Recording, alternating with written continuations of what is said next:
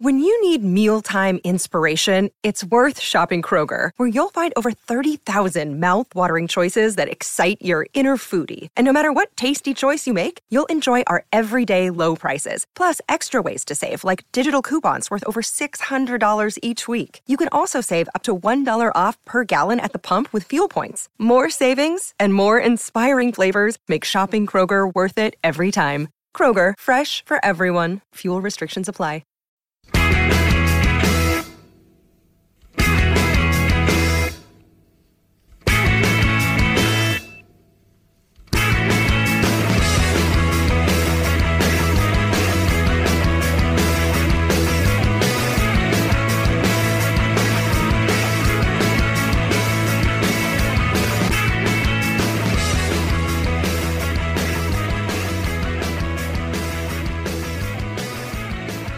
Hello and welcome to Friday's episode of the Terrace Scottish Football Podcast. I am Craig Fowler and I am joined by the one and only your man, Robert Borthwick. Mr. Craig Fowler, thank you very much. Yes, I think you're just happy that I didn't start that with "and." I could have done that, actually.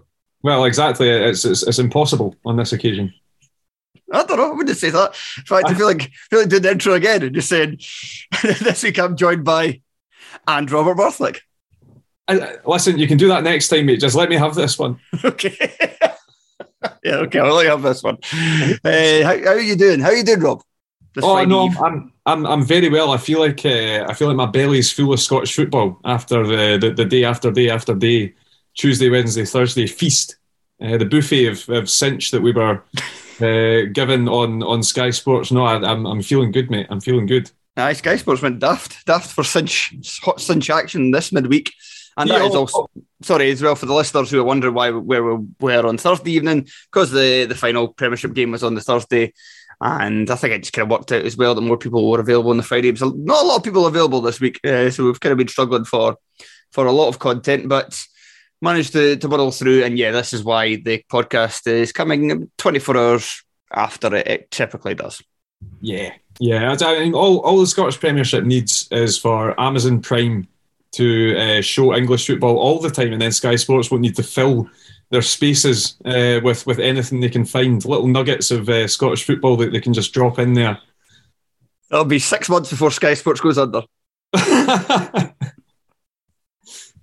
And Sky in general, probably, because they've got so much money wrapped up at the football side. Well, aye, very true, very true. If everybody's still going to pay the massive subscriptions to watch Sky One, League of Their Own. Brilliant.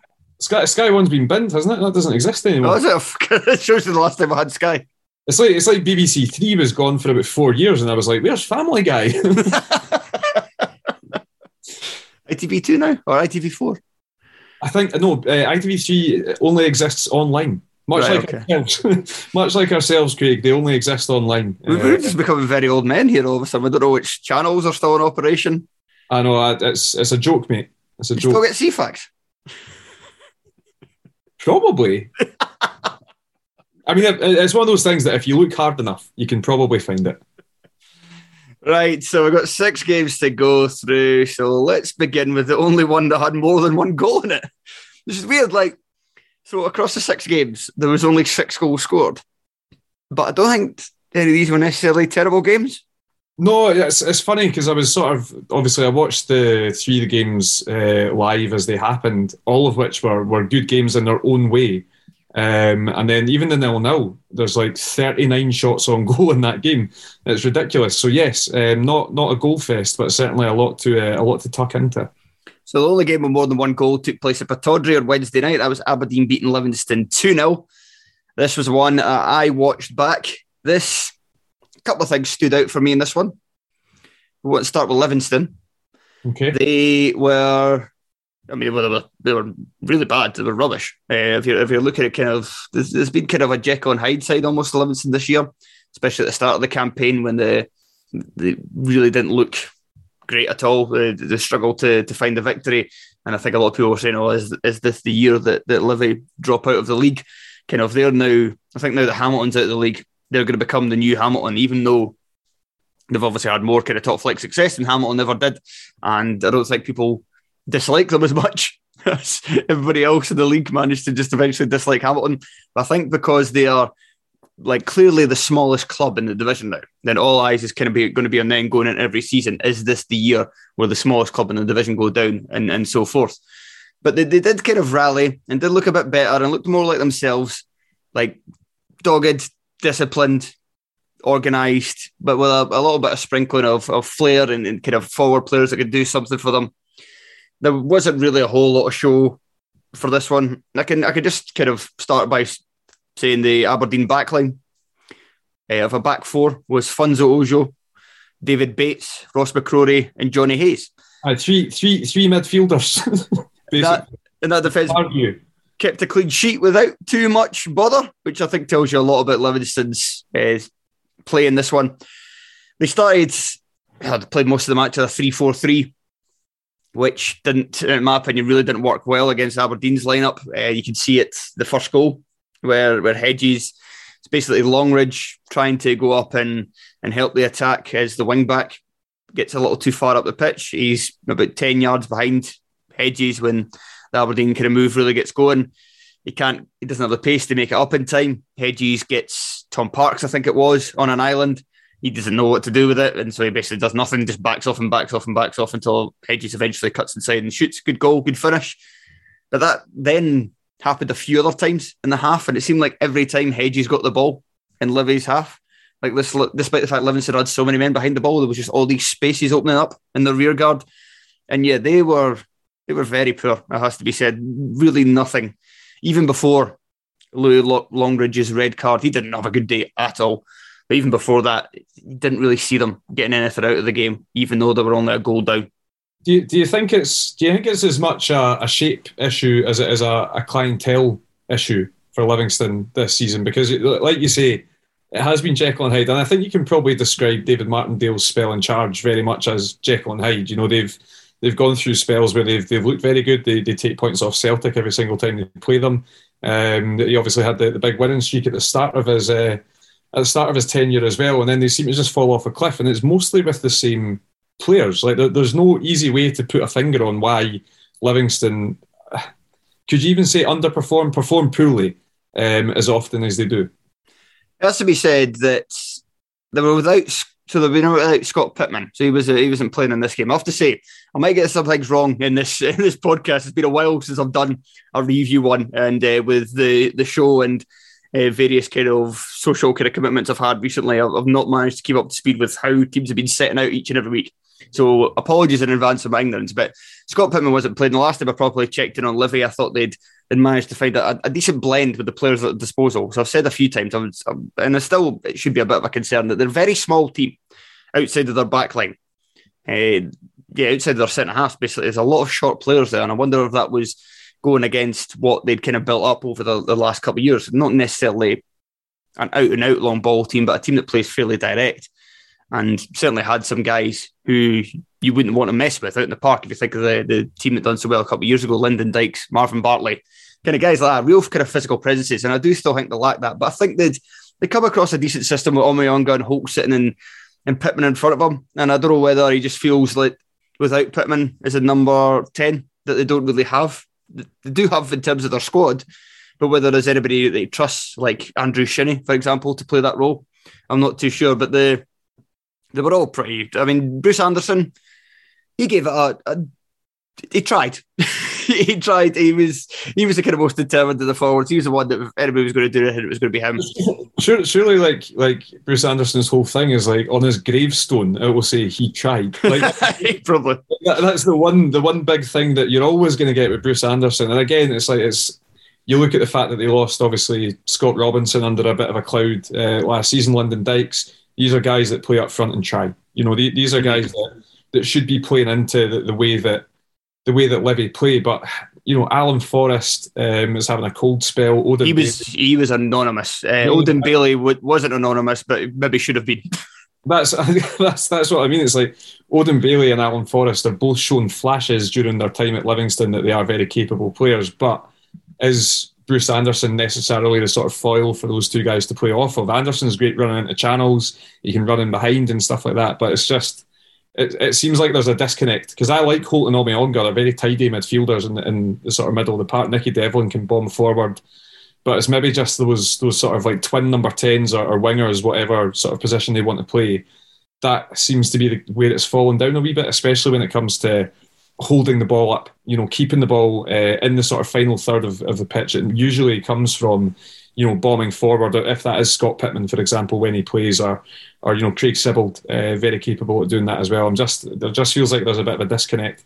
And the way this game went, it kind of was reminiscent of when Livy came to Tynecastle earlier on in the season as well. Obviously, I can speak about that with great authority because I was there, but they didn't really lay a glove. In this game against Aberdeen, 2 shots, none on target, 25% possession. They just didn't get a grasp on the game at any stage. And this is against an Aberdeen team that, with all due respect, isn't great. They're there to get got at. I think, Aberdeen are capable, obviously, of bursting through that and putting in great performances, but they didn't even have to in this game.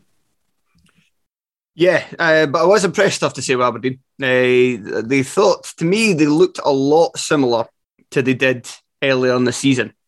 And I'm looking through some of their kind of recent games and trying to figure out their teams. It looks, and yeah, it's kind of like what I thought since basically August. I think when they signed all those players at the end of the summer transfer window, then I don't know if it kind of upset the harmony and gave Glass too many kind of toys to play with.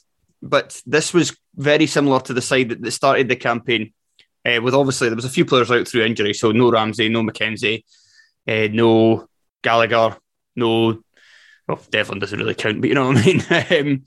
Who else was missing as well? I think they might have had 1 or 2 others out, but it was a kind of 4-4-2, like they started the season with. But a narrow one where the 2 wide players, so it was Hedges on the right, we know he likes to drift inside, Watkins on the left, we know he's kind of been a forward a lot of his time, especially in Scottish football, so he was kind of wanting to attack inside as well. Then you get Scott Brown dropping deep to kind of help protect the defence while the fullbacks are getting forward as well. And they looked like they did early on the season. They knocked it about really well. They looked dangerous on most attacks. And like Glass has experimented with a lot of kind of 3 at the back formations. And I just wonder whether this is just the best way to set out this team. And to also have as well J. Emmanuel Thomas back playing that number 10 role that at the start of the season he looked so kind of potent in, and you kind of thought, oh God, what's happened here? He's turned into this great playmaker because of the good close control that he has in that area. But then he really didn't seem to fit as well once all the changes came in. And I do wonder whether this is Aberdeen getting back to it now, but don't want to say that too quickly because they did come into this game off the back of 3 successive defeats. Yeah, no, that's it. And when I looked at the lineup, I think the big thing that stood out to me was the sort of reintroduction, if you want to say that, of J. Emmanuel Thomas. Stephen Glass was pressed on it this week. Guys like Jet and Matty Longstaff and these players that have been fringe, basically, for the last wee while. And Glass basically was quite bullish and said they're not playing because they've not been good enough. And that's fair enough, but also you were better earlier on in the season when J. Emmanuel Thomas was playing. So you maybe have to kind of look at that. And yeah, I like Jet a lot. I think he's got a lot to offer, especially in that sort of more, that deeper role, because he's got great feet. Like, everyone looks at him and I think that we can no longer just say, oh, he's just a big guy that's going to hold it up and turn his man. Like, he's got good feet. He's actually got a decent enough passing range as well. And yeah, he's a footballer. Great feet for a jumbo jet. Very good. Very good. I'm going to write that down just in case we can't come up with a better title for the show. Great feet for a jumbo jet. There we go. Right. Okay, we'll get on to Motherwell's 1-0 victory against Dundee United after this. The festive season will soon be upon us, and if you're anything like me, Terrace Podcast editor-in-chief Craig Fowler, then you will be rubbish at buying presents for other people. But I've got just the solution for you. Beer 52. How about 8 free beers to give to someone special in your life? Hang on a minute. Did I say 8? What I actually meant to say is 10 free beers, courtesy of Beer 52. All you have to do is go to www.beer52.com/terrace and cover $5.95 for postage to claim your free case. What's more, do it before the 17th of December and you get those 2 extra beers, taking it from 8 to 10, that I just promised you. Beer 52 is a beer club like no other. They send experts around the globe to find the best beer available anywhere. Each month, their members receive a new case, and members have had beer from more than 40 countries across 5 continents. If dark beer's not your thing, simply choose the light option. As well as delicious beer, you'll get the Ferment magazine and 2 delicious snacks in which to wash it down. So whether you're buying for you or buying for someone else, make sure to sign up to Beer 52. And after redeeming your first case, you'll then join the monthly beer club for £24 a month. But don't worry, there is no minimum commitment. You can pause or cancel at any time. So once again, that's www.beer52.com/terrace. Right, Rob, now it's time for the game on Tuesday at Fir Park. This is a game that I didn't see, unfortunately so. I had just a bit too much housework to do on Tuesday night before we're recording the show on Wednesday. And also, I must admit, I didn't realise it was on Sky, because then I probably would have watched it. I was thinking everybody was just going mental and paying £15 or whatever to watch Motherwell TV. I was like, well, everybody's really into this game tonight. Nobody else has got anything to do. Somebody's doing all right. Everybody's doing all right, apparently. I could shell out for all these pay-per-views. But yeah, the game was eventually played out in front of a monsoon, but it was settled in the first half by a glorious goal from Tony Watt. And before we get into the meat of the action, Rob, do you want to just wax lyrical about Mr. Anthony Watt? I adore this version of Anthony Watt. He's always had different components and different parts of his game that have never quite come together at the same time. So he's got wonderful close control. He's a great dribbler with the ball, and when he gets it, he's very hard to sort of knock off the ball, because he's a big frame as well. Again, something that's maybe not he doesn't get enough credit for is his physicality. He's a big lad, huge, big, broad shoulders, quite tall. He's got a turn of pace as well. You know, he can score goals. He can play wide if he wants to. He can play through the middle. And I think that at Motherwell in the last, be charitable and say year, maybe just over a year, he has just turned into this sort of complete forward that Motherwell can use in any of the front 4 positions, if you want to say right, left, middle or 10. He can play all of these places, and he can do them all just as well. And he's basically, this season's just been, he's now joint top scorer again, because Kyogo scored for Celtic, but he's scoring goals at a rate that he's never done in Scotland before. I think the only time that he's had a season like this is when he was in Belgium. He was playing for Liège, and we're only in December.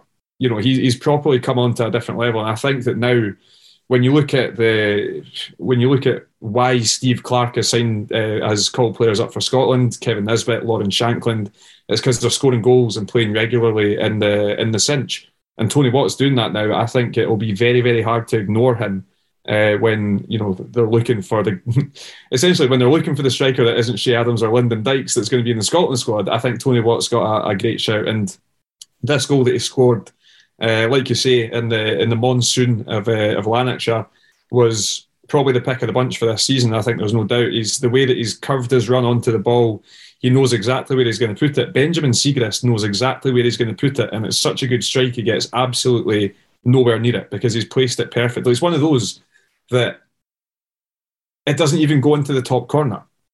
But, when it goes over Siegrist's hand, it looks like it is, but it dips right down. It basically bounces in the bottom corner of the goal because he's hit it that well. It's got that amount of dip and that amount of swerve on it. And listen, it's a goal worthy of winning any game, and it did win this game. I think a lot of that was down to weather conditions and Dundee United being appalling. But it was just a great goal from a player that just seems to be improving every single week. It was a great goal as well in terms of the crowd noise that came with it, because the ball spent that little bit of time in the air. And again, one of those, as you said, one of those times where often if a ball spends a bit of time in the air, I'm often looking at the goalkeeper, but when it's one of those ones, when it has that dip, then you can't really blame the goalie. But the crowd, you can just hear the anticipation of the crowd growing as it gets to him, as he's about to shoot it, as it goes in the air, as they can see it's travelling towards goal. It just kind of rises and rises and rises until it hits the back of it. Yeah, great moment for that. But yeah, you mentioned that United didn't play well. I did notice that they were missing both Fuchs and Levitt, I think, from the centre of the park, and I'm going to assume that had a big impact on them. It did. It had a massive impact. Declan Glass, I feel terrible for the boy. Was hooked 5 minutes before half time. Yeah, such was the way that United were playing. I think he's a young laddie, just given the extra 5 minutes on the park. But I think obviously, do you know what he would have been at half time? He would have been shattered glass. Oh, very good indeed. But I think Timothy Courts was trying to send a message to the players that were out there, and I think it's fair enough. Yeah, they were. Seen Dundee United a few times this season, and they were an absolute shadow of what that team is capable of. You're right in saying that the centre of the park was decimated without Fuchs and Levitt, but Ian Harkes has had a very, very strong season so far. He offered little to nothing. Florian Hotti didn't give United any sort of penetration in the midfield. He wasn't finding passes. He wasn't driving forward. And Declan Glass, playing a wee bit deeper, but I think a lot of that was maybe forced upon him, such was the performance of Maguire, Slattery and Sean Goss, who I thought had a good game again as well. United just offered nothing. They could not get anything to a Perry. Niskanen was anonymous, as was Peter Pawlett. And even with the change, nothing really changed for Dundee United. They still weren't able to get a grasp in the game. I think, they had some possession from about the 80th minute onwards, but by that stage, they were playing on a great big puddle, and Motherwell had put so much into the game that they were quite happy to lap it up, to be honest. Nicky Clark came on, didn't really do anything at all. Spurley came on, didn't really do anything at all. Actually, the one player that offered them something off the bench was Darren Watson, who came on down the right-hand side and actually had some good incisive runs, was getting the ball into the box, was linking play, and that was basically what United had missed for the entire game up until then. So they had a wee glimmer of promise towards the end, but Motherwell were by far and away the better team, fully deserved the victory, and there was a hilarious red card for Barry Maguire, who for some reason, when the ball was in the corner flag, dived into a sliding challenge on a booking on a pitch that resembled an ice rink at this stage, and just went flat. Honestly, that was why. That was why. That's my theory of why he did it. Is that he saw the opportunity to make a tackle. He saw the amount of moisture on that pitch. He thought, this is going to be great. This is going to be one of those slide tackles that goes on for days. And he couldn't help himself. That's it, honestly. If he had not have with Darren Watson in that tackle, he would have ended up in that garden that overlooks Fir Park next to the water container. He'd still be going now if he hadn't made contact. But no, listen, it's one of those games that we all like seeing an unexpected element to a football game, and the elements was the unexpected element to this football game. The rain was relentless. It never slowed for the 90 minutes. Genuinely, it looked at a stage that it might be in danger of getting postponed and abandoned, because, honestly, always in the corners of the pitch, it was ridiculous, absolutely ridiculous. But it was still playable enough to see the 90 minutes through, but it just added something a wee bit more exciting to it. There was one Stephen O'Donnell's miss. So everyone was sort of saying, oh my God, what an absolute sitter. But the ball was bouncing up for him to just sort of hit on the half volley, a yard out, open goal. The ball bounces and then just rolls along the turf. So Stephen O'Donnell jumps over it because he's expecting it to jump up and he can tap it in. So wee things like that. Even he was pissing himself laughing at it because it's like, what chance have you got? But not an enjoyable game. And I feel like I'm going on a monologue here, but I'm going to keep going, Craig, until you stop me. But keep going. Motherwell are, for me, the most peculiar team in the top flight right now. Some weeks, they had a great win against Aberdeen at Pittodrie, followed that up with a brilliant win against Hearts at Fir Park, and then they go and get scudded, absolutely skittled 3-0 by Dundee. And you're thinking, right, are they good or are they not? Is this just what a mid-table team does? But then you see again, the pressing. Callum Slattery, I thought, was great against Dundee United. Sean Goss, he's a bit of a luxury player, but he was getting stuck in as well. Barry Maguire, up until his red card, did very well. Bevis Mugabe, bombing down the right-hand side. Guys that are absolutely running through brick walls to make stuff happen for the team. And, that makes them an enjoyable team to watch, but only sometimes. And that's kind of it. It's Motherwell could either kick on in a positive way or they could go the other direction. And week by week, I never know which way that's going to go. Okay, let's move on to the game at Dens Park. Dundee 1, St Johnstone 0. The only goal of the game coming in the first half via Danny Mullen. Again, another game that was, 1-0, Dundee St Johnstone midweek. You're kind of thinking, how good is this going to be? Thought it was a pretty good game. I have to say I was quite impressed with Dundee, especially their midfield, Max Anderson and Charlie Adam in particular. Anderson just seemed to win everything back in the centre of the park in terms of interceptions and getting to loose balls, and that was something that I think that Dundee had an advantage on St Johnstone overall. And I saw brief snippets of like quotes of what Callum Davidson had said today in preparation for the match at the weekend, and he was basically focusing on kind of work rate and determination and stuff like that. And you can kind of see why after this, because while it wasn't like they were entirely passive, they didn't look quite as hungry as Dundee did in this one. And when you consider that St Johnstone are performing a lot worse than the expectations this season, then that's something that the players are going to have to rectify pretty soon. But like I say, I was quite impressed with Dundee, and the Anderson-Adam partnership worked quite well, because then it kind of allowed Charlie Adam to do what he does well, spray the ball around all areas of the park, be a threat, be a kind of creative threat as well. But I was also quite pleased with the performance of Luke McCowan. I thought he put in a great shift on the left and also had a few moments of quality as well. And while it was a fairly tight game for the most part, I do think the better team won the match in the end. Yeah, it definitely seemed that way. And I think if you look at the bigger picture of the last, 12 months and what they've shown us, it's weird that you're going into this and saying Dundee looked assured and St Johnstone looked poor. And I think that St Johnstone aren't in danger of falling off a cliff, but they're kind of, it's like the Italian job just now. The bus is on the edge. And that's a lot of danger, though, that you might fall off a cliff. The bus is on the edge, and Ali Crawford's trying to scurry up to keep the weight balance down the right hand side that he was playing on Wednesday night. No, it's weird with St Johnstone, man. I just like injuries haven't helped. Losing key players like Alan McCann, Jason Kerr, obviously we've spoken about that. That hasn't helped either. But you look, and there's still quality within the squad and players that I really like: Jamie McCart, Liam Gordon, Callum Booth, Chris Kane. Players in there that have been a part of that famous double winning team. But in recent weeks they've just looked off it. They looked okay against Hibs, but then Craig Bryson gets sent off and they lose 2 late goals. It's just, it's a weird one for me with St Johnstone just now. And you kind of think that for Callum Davidson as well, you do begin to wonder, like, if a team comes in for him now, he'd probably be quite happy to leave. It just seems that St Johnstone are sliding in one direction just now. Obviously, we know that they are a very capable team. They've got a lot of good players and they've got a very good manager. So it's, just as easily they could put a run together. But yeah, it's just, I've been underwhelmed with St Johnstone in recent weeks. Yeah, the kind of main tactic in this one was, I think they tried at times to play through Dundee, but Dundee, as I said, Dundee's midfield, and I think it was helped as well. I didn't single him out earlier, but Paul McGowan played at the tip of that midfield three is number 10.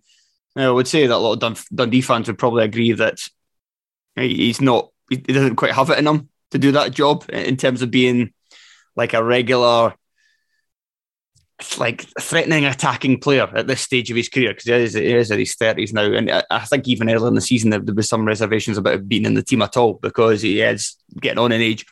But he is the kind of the tip of that triangle. He was able to kind of help set the tempo, because he still works his backside off, even if he might be slowing down a little bit. And it just made it very hard for St Johnstone to play through them. When they did, the very rare occasions they managed that, there was a chance between Kane and Cameron McPherson going through. Basically, it was an error by Fontaine. He kind of stepped up when he shouldn't have, to try and track Virtanen, who dropped a bit deep, and then left the kind of remaining defenders a bit isolated 2-on-2. They didn't know if they were coming or going. But Chris Kane, for whatever reason, just delayed the pass far too long. By the time he slipped it into McPherson was offside and hit the shot wide anyway. I don't know if he'd done that because he knew he was offside and he was just kind of snatching it and a bit pissed off. But he missed anyway. But that was kind of one rare incident of them managing to actually play football with them. Otherwise, it was about going long to Kane and Virtanen and trying to work from there. first signing that managed to get him for Tannen. Who was it in the chat that called him the Poundland Flo Canberry? That sounds like something Graham would say, but I'm not sure. Whoever said it, it's spot on. Like he does, like more. To be fair, more a kind of Hibs Rangers Poundland Canberry than the Aberdeen version. Like I don't think he didn't look terrible to me. It looked like he had something about him. I could kind of see it. Similar kind of style, kind of a bigger guy, but a decent touch. But he could kind of knock the ball up to him. Not bad at holding the up. Kind of looks a wee bit similar as well. Kind of same kind of stature. And I felt that he was Johnston's most threatening player, and I was really surprised when they took him off, especially because this had completely passed me by. They took him off for somebody that I had never heard of before. Is that Viv Solomon Otterborn? Yes. Who is that guy? Craig, I don't know. Signed on November 24th. Yep, I completely missed that. That must have been a couple of weeks ago. He wasn't very good when he came on. He looks a completely different player to Virtanen as well, and that was why I was a bit curious with the decision. I think he went to a bit more of a traditional 3-4-3 after that, as opposed to kind of the two up top with the one in behind, which was Cammy McPherson in this one. So maybe it was to go into that system, and maybe he thought they would have a better chance of trying to play through Dundee if they done that. But Virtanen was threatening. He had their only real chances I can remember from the game, other than that one I talked about with Kane and McPherson. And you kind of thought, well, if somebody's going to score, it's going to be him. So yeah, maybe he was tiring. Maybe they had the tracking the players on the side. It was saying like he's running out of gas. But I don't know. I still would have left him on because it seemed like if anybody was going to get a goal, it was going to be him. And instead, your boy came on and just proceeded to get the ball and then run into a Dundee defender and give it away. So, it's a weird one because Wigan offered him a new deal in the summer and he didn't accept it by the time June came around, and they were just like, bye. So he's not the old Fraser Fivey tactic. Exactly. So he's not had a team for like 4 months, and he's signed for 2 months. He's signed until January for St Johnstone. I thought it was quite weird as well, bringing on a guy, when you need a goal to get back into the game, bringing on a guy with 12 career goals. It completely, same as you, that completely passed me by, that he was a thing. So there you go. He was one of those, obviously one of those British players that went over and played for CSKA Sofia. They've got like Graham Carey and they had Tony Watt and all these guys as well. So there you go. Right, I think we've covered enough about that one. Let's now head to the game that we both saw. Celtic 1, Hearts 0 at Parkhead. It's like I could sum this one up by saying Hearts were pretty guff in the first half. We can get into the reasons why in a second. They then played a lot better in the second half. Could maybe feel a little bit unfortunate not to get a point in the end because of their second half performance, but at the same time, Celtic could have been out of sight, and they also missed a couple of decent second half chances to put the game beyond Hearts. Kind of very similar to Hearts' performance against Rangers earlier in the season, but I don't think Celtic played as well as Rangers, but I do think Hearts played worse than they did at Ibrox. Yeah, I think that all of that is absolutely fair enough. I think that, you've got a direct comparison of Hearts going there in the League Cup in August and standing off, being completely passive and allowing Celtic to kill the game off after about 30 minutes. That didn't happen on this occasion. Hearts were trying to press the game a lot more. Guys like Ginnelly and McInnes were the sort of trigger men. They were the guys that they were pushing out and trying to put pressure on Starfelt and Welsh and Ralston. Celtic were still getting in behind, as they tend to always do. And I think that the inclusion of Tom Rogic, the re-inclusion of Tom Rogic after his short spell out was massive for Celtic, because he's just such a key player, especially for games at Parkhead. The times when he can get his foot on the ball and has a little bit of time. He was giving Peter Haring a torrid time for the first 20-25 minutes. They got a grasp of him a wee bit after that, but essentially the sort of half space that Turnbull and Rogic were picking up was just allowing Celtic to cut through Hearts. There was overlapping runs. Ralston, until he got injured, he was very impressive. Kyogo was looking to get in behind. Jota was pushing Michael Smith back. And it was similar, but not the same as the League Cup game. I think Hearts did play better. They were pushing out a lot more, and were actually getting their foot on the ball a wee bit. Cammy Devlin and Peter Haring in the midfield, I thought, as the game went on, got stronger and stronger and stronger. And I think Barry Mackay, for the duration, was Hearts' best player. I thought he was very good. A good out ball, but also trying to create. But no, the goal was offside, right? I don't want to say any more than that because it's just boring now. The goal was offside. It wasn't given. But it was a deserved 1-0 lead for Celtic, and I think that's the polite footballing way to speak about it. Celtic were the better team. They had the chances. Craig Gordon just about had another fluff up at Celtic Park, but he was able to push Forrest's rebound onto the post. But Celtic deserved the lead.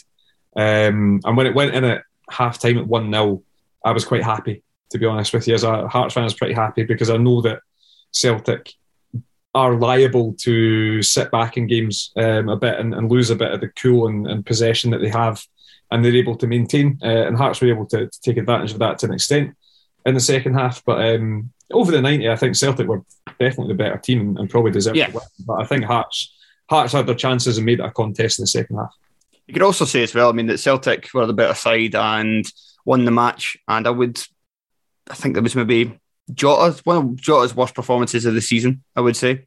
And Kyogo wasn't that involved either. And they weren't. And Forrest didn't do much either, apart from missed 2 good chances. I think a lot has to be credited to John Souttar and Craig Halkett, 2 guys that have been getting told all season that they cannot play in a back 4. And then they played in a back 4 and put in 2 really, really impressive performances. Halkett especially, I thought was absolutely superb in that game. He was blocking everything. He was making tackles. He was trying to push the team up the park, and he actually had one of Hearts' shots on target as well from a set piece. And I think that the credit has to go to those guys. Michael Smith was very poor in an attacking sense, but again, defensively, he didn't have Jota's number. Jota still got past him, but Michael Smith wasn't allowing him to, create as much as he has been in recent weeks. And Stephen Kingsley is just a very good footballer who I really hope stays at Hearts. Yes, as do I. Quite a few players in that team that I wish would stay at Hearts who are out of contract. Yeah. Get out worrying. Let's get out worrying. Let's go on. They can talk to other clubs very soon. Yeah, no, Craig, I don't like it, so I'm just going to ignore it until something happens. And I think for Celtic as well, Carl Starfelt, who I was very critical of in the early parts of the season, obviously he's just had some time out. He came back in and he was great. I think obviously it wasn't easy for him as well, because obviously Ralston had to go off, which meant a complete reshuffle. Juranovic going to right back, Montgomery to left back, and then Sean Welsh had to go off and Nir Bitton had to come on. So really the only player that ended where he started in that Celtic back line was Starfelt. Liam Boyce gave him more to think about. I thought Boyce was decent when he came on, but Starfelt was great throughout. He got man of the match, I think, on Sky, and he deserved it. I think he was really impressive. And Callum McGregor, again, keeps things ticking. He's a man that will never get injured, and he will always give you the same level of performance every single time you play. Mikey Johnston came on, was very poor. He's been poor every time I've seen him recently, actually. But no, there was a lot of bright sparks in Celtic's performance as well, but I think that they've got another gear that they can find that they still haven't quite found under Postecoglou. You could look at the early season game, the 6-0 against Dundee, and say, that was them finding their gear. But again, I'm still not too sure. Dundee were awful in that game. I just think that they've got another level to go, Celtic. I think it's probably true of both sides of the Old Firm, and probably a big reason for that as well is that each side has really kind of had a lot of injury problems, and not even. And Celtic have probably had it a wee bit worse than Rangers, but even still, Rangers have missed Helander will miss him for pretty much the entire season. Ryan Jack barely played.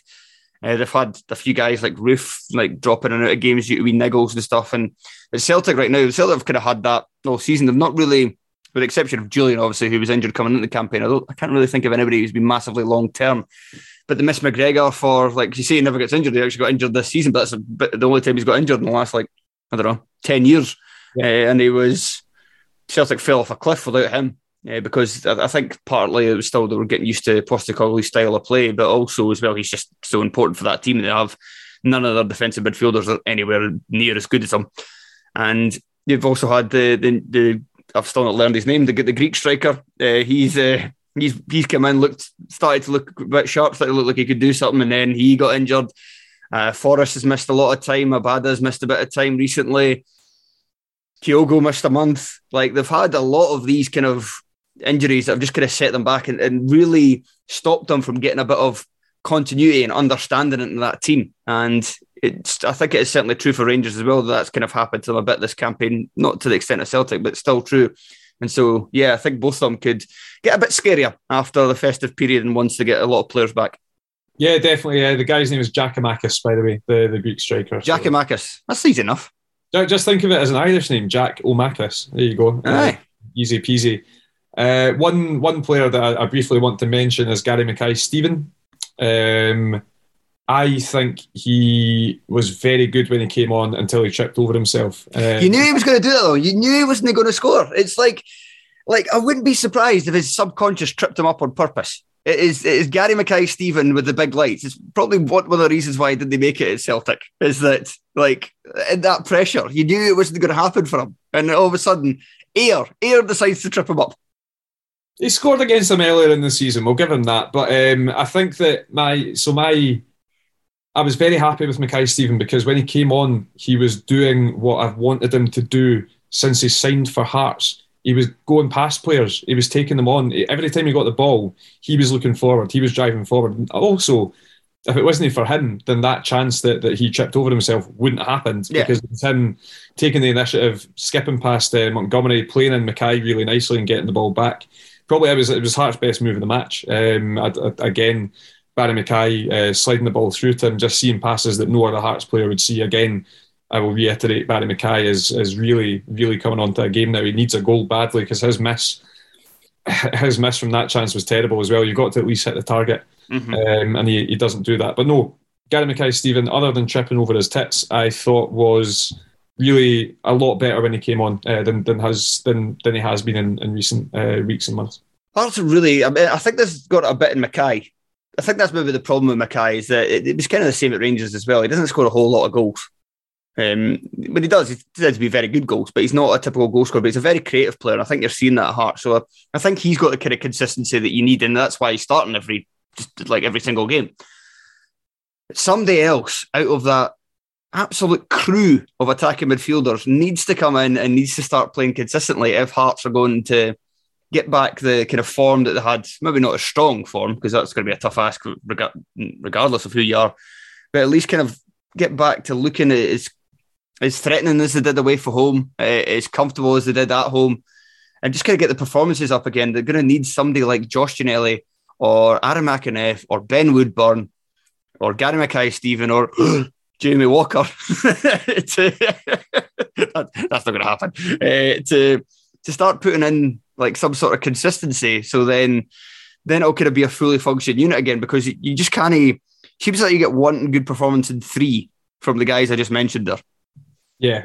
Do you know who I'm putting my money on? Gary Mackay-Steven. Well, you are going to lose that money, and I think it shows as well that I think Nielsen. Listen. When Hearts were unbeaten at the start of the season, who was playing every week? Gary Mackay-Steven, right? That case is rested. Thank you. Okay, fair enough. What was I going to say? Yeah, I think the reason that Nielsen didn't start Boyce was because of he's just come back from injury. There's a lot of games coming up. The match against Livingston on Sunday it's obviously a lot more winnable game than going to Celtic Park, so he's probably given him a rest so he'd be fit to start that one. But it was very telling as soon as Boyce came on how much better Hearts got because somebody could hold the ball up, and it also shows you that Armand Nangelly is just. His Hearts career, I think, is going to be coming to an end sooner rather than later. I think you're probably right. I think the reason he started Ginnelly is because Ginnelly made such a difference in the League Cup game because he could get in behind. But all Celtic did when they saw that Ginnelly was up front was step 5-10 yards further back in their defence, and then that was it, nullified. You know, it was really as simple as that from Celtic. They didn't need to push the game up that high, I agree. Right, let's move on to... I thought we had one game left. Shit, we've got two. Right, Hibs 0, Rangers 1. This one, I managed to catch the first 60 minutes of this while I was waiting for the Hibs press conference to start earlier today because for whatever reason, recently they've been notoriously late, and they were again today. But so they did give me the opportunity to watch the first 45 minutes of this. And I think for what I've read about the game, that just then carried on for the rest of the match was that Hibs were quite stuffy. Didn't really allow Rangers to play through them very often. Rangers did have a couple of opportunities, but didn't take them. And the game looked like it was heading for a draw until apparently it was given to Rangers. A lot of controversy about it at the time. I've seen it. I think it's a penalty. I mean, it's a Stonewall penalty. Ryan Porteous kicks all two of Ryan Kent's legs all two of them. He kicks both legs. To be fair, he is trying to pull out. He's trying to pull his leg away, but it's too late because Kent's too quick, and he ends up catching him right foot first and then follows through on his left leg as well. So it's a Stonewall penalty. This is one of the most 0-0 games that's ever not finished 0-0. It really was. Like, it was just, Hibs were stuffy. They were impressive in their stuffiness, but they didn't really create all that much. Like, Martin Boyle didn't really do well. Obviously, the precedent was set with a hat trick at Hampden, but he wasn't really able to get past. I thought Calvin Bassey played really well. He wasn't able to get past Bassey at all. Nisbet, first half and some of second half was really impressive in his hold-up play, actually. It's an aspect of his game that I think goes underrated a wee bit. You know, you look at his assist for Boyle's second at Hampden as well, is brilliant because he takes the ball in, turns, plays it in behind, and he was doing that through the game as well. But yeah, Hibs were good at stuffing Rangers out of the game, and Rangers didn't really have that much of an answer. Ryan Kent was poor again. I think he's been pretty poor for a couple of weeks now. Morelos wasn't really... Kent poor for a couple of weeks. I think he's been poor for this season. I mean, yeah, a few weeks then. The season's been a few weeks long. 15's a few. 15 weeks is a few weeks. 15 is not a few. Yeah, it's a few, isn't it? Is it? Kent was poor. Joe Aribo again looked like the one guy who could make something happen for Rangers, as he has done in recent weeks. And I think Yanis Hadji was kind of... It was a weird one with Hadji because he was being pinned back a wee bit by Josh Doig, who was getting forward well on occasion. But yeah, I think out of all the players, Ibrox, he's maybe the one. Well, he might suit a bit more if he's playing number 10, to be honest. But then you probably don't want to take Aribo at that spot because Aribo's arguably been Rangers' best player so far this season. But in terms of the switch from the 4-3-3 to the 4-2-3-1 under Giovanni Bronckhorst, probably doesn't suit Hadji the most. No, it doesn't. But he's persistent with him, which is interesting. He obviously thinks there's something there because he is playing him. You know, he played him against Livingston, played him against Hibs as well. And you look at it and you're thinking, if you want out and out pace and attack, then you get Sakala in there in that position. But Hadji does work, and he works back quite well. Yanis Hadji, you know, he's got a decent work rate on him, and he's more creative than Sakala. Sakala's kind of he seems to me like a bit of a punch and run, and then try and get in behind and either get the ball in the box or just shoot. Hadji's got more to his game all round than Sakala does. So yeah, I think you're right that Hadji is better as a number 10, but he's not going to shift Aribo from that position. So you've kind of got to work with what you've got at the time, and that's what Van Bronckhorst is persisting with as things go. I think, you know, for me, the more pressing matter is finding someone who can come in and do what Ryan Kent do better. Do better than Ryan Kent. Like Scott Wright, why not just fling Scott Wright in there and see what he can do? But he's not had a good season either, is he? No, and it's funny as well. You look at Rangers 4 points clear, and you say, who's had a great season for Rangers? And you're like, Aribo. Bassey, when he's been called upon, I've been really impressed by Calvin Bassey. I think he's a cracking player. A good addition to my fantasy team was Calvin Bassey. I'm racking my brain to find another Rangers player that's excelled this season. I don't think there is. I mean, whenever Kemar Roofe plays, he plays well because Kemar Roofe is a fantastic footballer. But he's had his injury issues as well. And you know, Morelos is maybe a better lone striker than Kemar Roofe. I don't know. It kind of remains to be seen. But yeah, it's a weird one for Rangers in that they have forgotten. They've kind of forgotten how to lose games, which means that they'll just continue to punch through and get victories. Hibs added a lot to the game, but it just wasn't a great game. I thought Ryan Porteous actually was very, very good up until he wasn't, which is so often the case with Ryan Porteous. Yep. And that he shows everything that he can do and then flies into a knee-high challenge or gives away a penalty or scores an own goal or goes running out of defence like that fucking Lord of the Rings meme when like Frodo's running away. It's like, where are you going? There's a player literally right there who's about to score a header. What on earth are you playing at? And it's these wee things with Ryan Porteous that you would hope by now he would be able to erase out of his game, but he just hasn't yet. What did you think about Josh Campbell getting a new 4-year deal? It's interesting because Josh Campbell has come in and quietly, effectively, but sort of with no glitz and glamour, done a decent job as a sort of hard-working number 10, a guy that will help with the press, who, when the ball comes to him, he will keep the ball. He very, very rarely loses the ball, Josh Campbell, and I'm really impressed by that.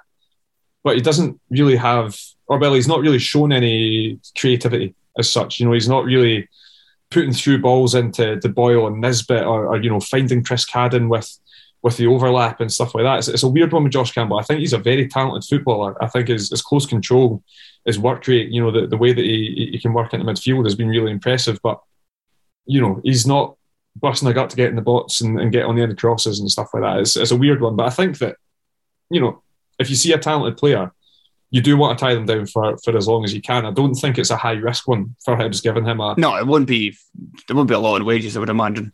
No, I don't think so. But again, it's one of these things. Scott Allen came on against St Johnstone and changed the game. Basically was orchestrated that victory, and that's kind of the position that you'd want Scott Allen to be playing in. But you can't trust his fitness, so it's interesting. It depends if you want sort of industry and hard work or fleet-footedness and creativity, and Hibs are sort of trying to find that middle ground just now. But I've liked what I've seen with Josh Campbell, but he's not really excelled, if that makes sense. I think that maybe sounds harsher than how I mean it.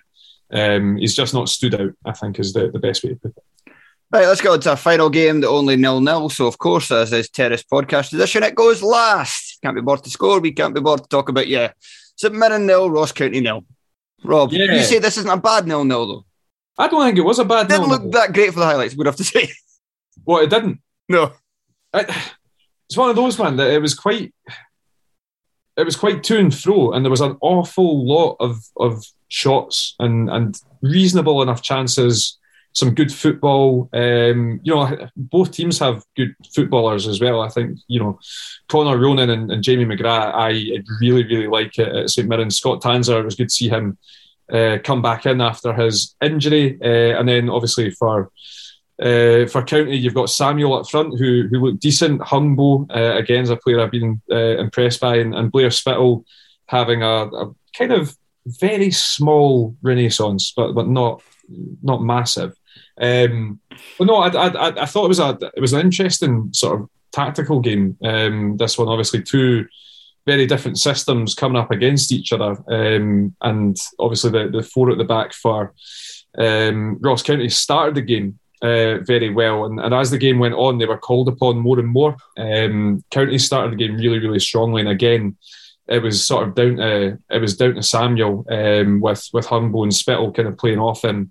Ross Callahan playing some decent passes in behind. Jack Anick had to make a couple of smart stops from Samuel. There was one occasion, there was awful defending from Shaughnessy, who fired it about 50 yards into the air. One of those that in the highlights, the camera didn't even bother to follow the ball. It just waited for it to come back down. But Samuel takes two really nice touches, turns him inside out, pulls a good save out of Anick, and then the second half was way more about St Mirren. Connor Ronan getting his foot on the ball a lot more often, Jamie McGrath as well. And, one thing I would say is that to a lesser extent than usual, Eamon Brophy's shoot on sight sort of tactic is calmed down a little bit. And Christian Dennis had a couple of strikes on goal because of that, because Brophy was able to hold the ball up. And yeah, I think it was an interesting game that had a lot of attacking intent within it. But neither team was able to really create a gilt-edged chance, one that you'd say you have to be scoring that within the game. But I think there was a lot of interest in attacking play for both teams. So you mentioned two guys already. So I pretty much could have guaranteed this was going to be a 0-0 when I saw that Christian Dennis and Dominic Samuel were both starting, because I have them both in my fantasy team. They were both a draft. Well, did I draft them both? No, I think I just added Samuel at one point because nobody wanted him, because why would you? But I'm sure I drafted Dennis towards the end and thinking, he looked all right at points last season. He'll get a few starts. Both of them have barely started the game. So they both started this one, so I was quite excited, but then obviously should have known that it was going to finish 0-0. But who should I be more excited about? If I have to release one of them tomorrow, who am I releasing? Christian Dennis. Next. Right. Christian Dennis, man, it's so weird because I'm gonna pull his stats up in front of me here. But he was one that you're kind of looking at, and he has got a phenomenal goal-scoring record. Like, throughout his career in the lower leagues of England, he has got a genuinely, very, very, very impressive goal-scoring record. And he's come up here and done absolutely hee-haw. Like, nothing. He's scored 3 goals total for St Mirren. And it just hasn't clicked for him at all. I don't know if it's to do with the system that St Mirren play not suiting him, if he's maybe a striker that very much has teams built around him previously in the lower leagues, because he's kind of a specialist goal scorer, but he's just not really offered anything for St Mirren. He doesn't have too much to his game other than scoring goals. He's not scoring goals. So yeah, I would, if I was you, I would take Dennis out of the team, because Samuel, although County came more under the caution the second half, when he was getting the opportunity to get in front of goal, he was getting decent shots in and getting them on target. So I would say that for Dominic Samuel. There we go. You've settled our dressing room politics there. I can't wait for Christian Dennis to score a hat-trick next week. For my team, up my Nangelis bit. Very good. Very good. I'm happy with that. Milan last year was terrible. Jermaine Pilton. That's shite. That's awful. Oh, that's bad. I was just lazy. Right, but I think that'll do us. It's quite a lot of puns have been recited in this game. This podcast. And this game we call life. And on that note, let's finish it up. Thank you to everybody for listening. Rob and myself are now going to record a Patreon, which is obviously subscription based. You have to pay £2 or £5 to get unlock all the content, and if you want a t-shirt and a fanzine at the end of the season, it's £7 a month tier. So all of them bargain. Like, look at all the other things you have to pay for and how much expensive they are. This is value for money, especially with the hours, because we've been doing this since we've been doing this 4 years now or so, 4 or so years of Patreon. So there'll be years worth of content to unlock there. So that's patreon.com/Terrace Podcast. If you want to get in touch with us, the best way is probably Twitter, just at Terrace Podcast. And I think that's all I'm going to say is just cancel that OnlyFans subscription, you dirty dog, and get some Scottish football action instead. There you go. Exactly. There's lots of free stuff to wank about. Why would you want to pay for that anyway? Exactly. It makes no sense to me, Fowler. Anyway, bye. See you later.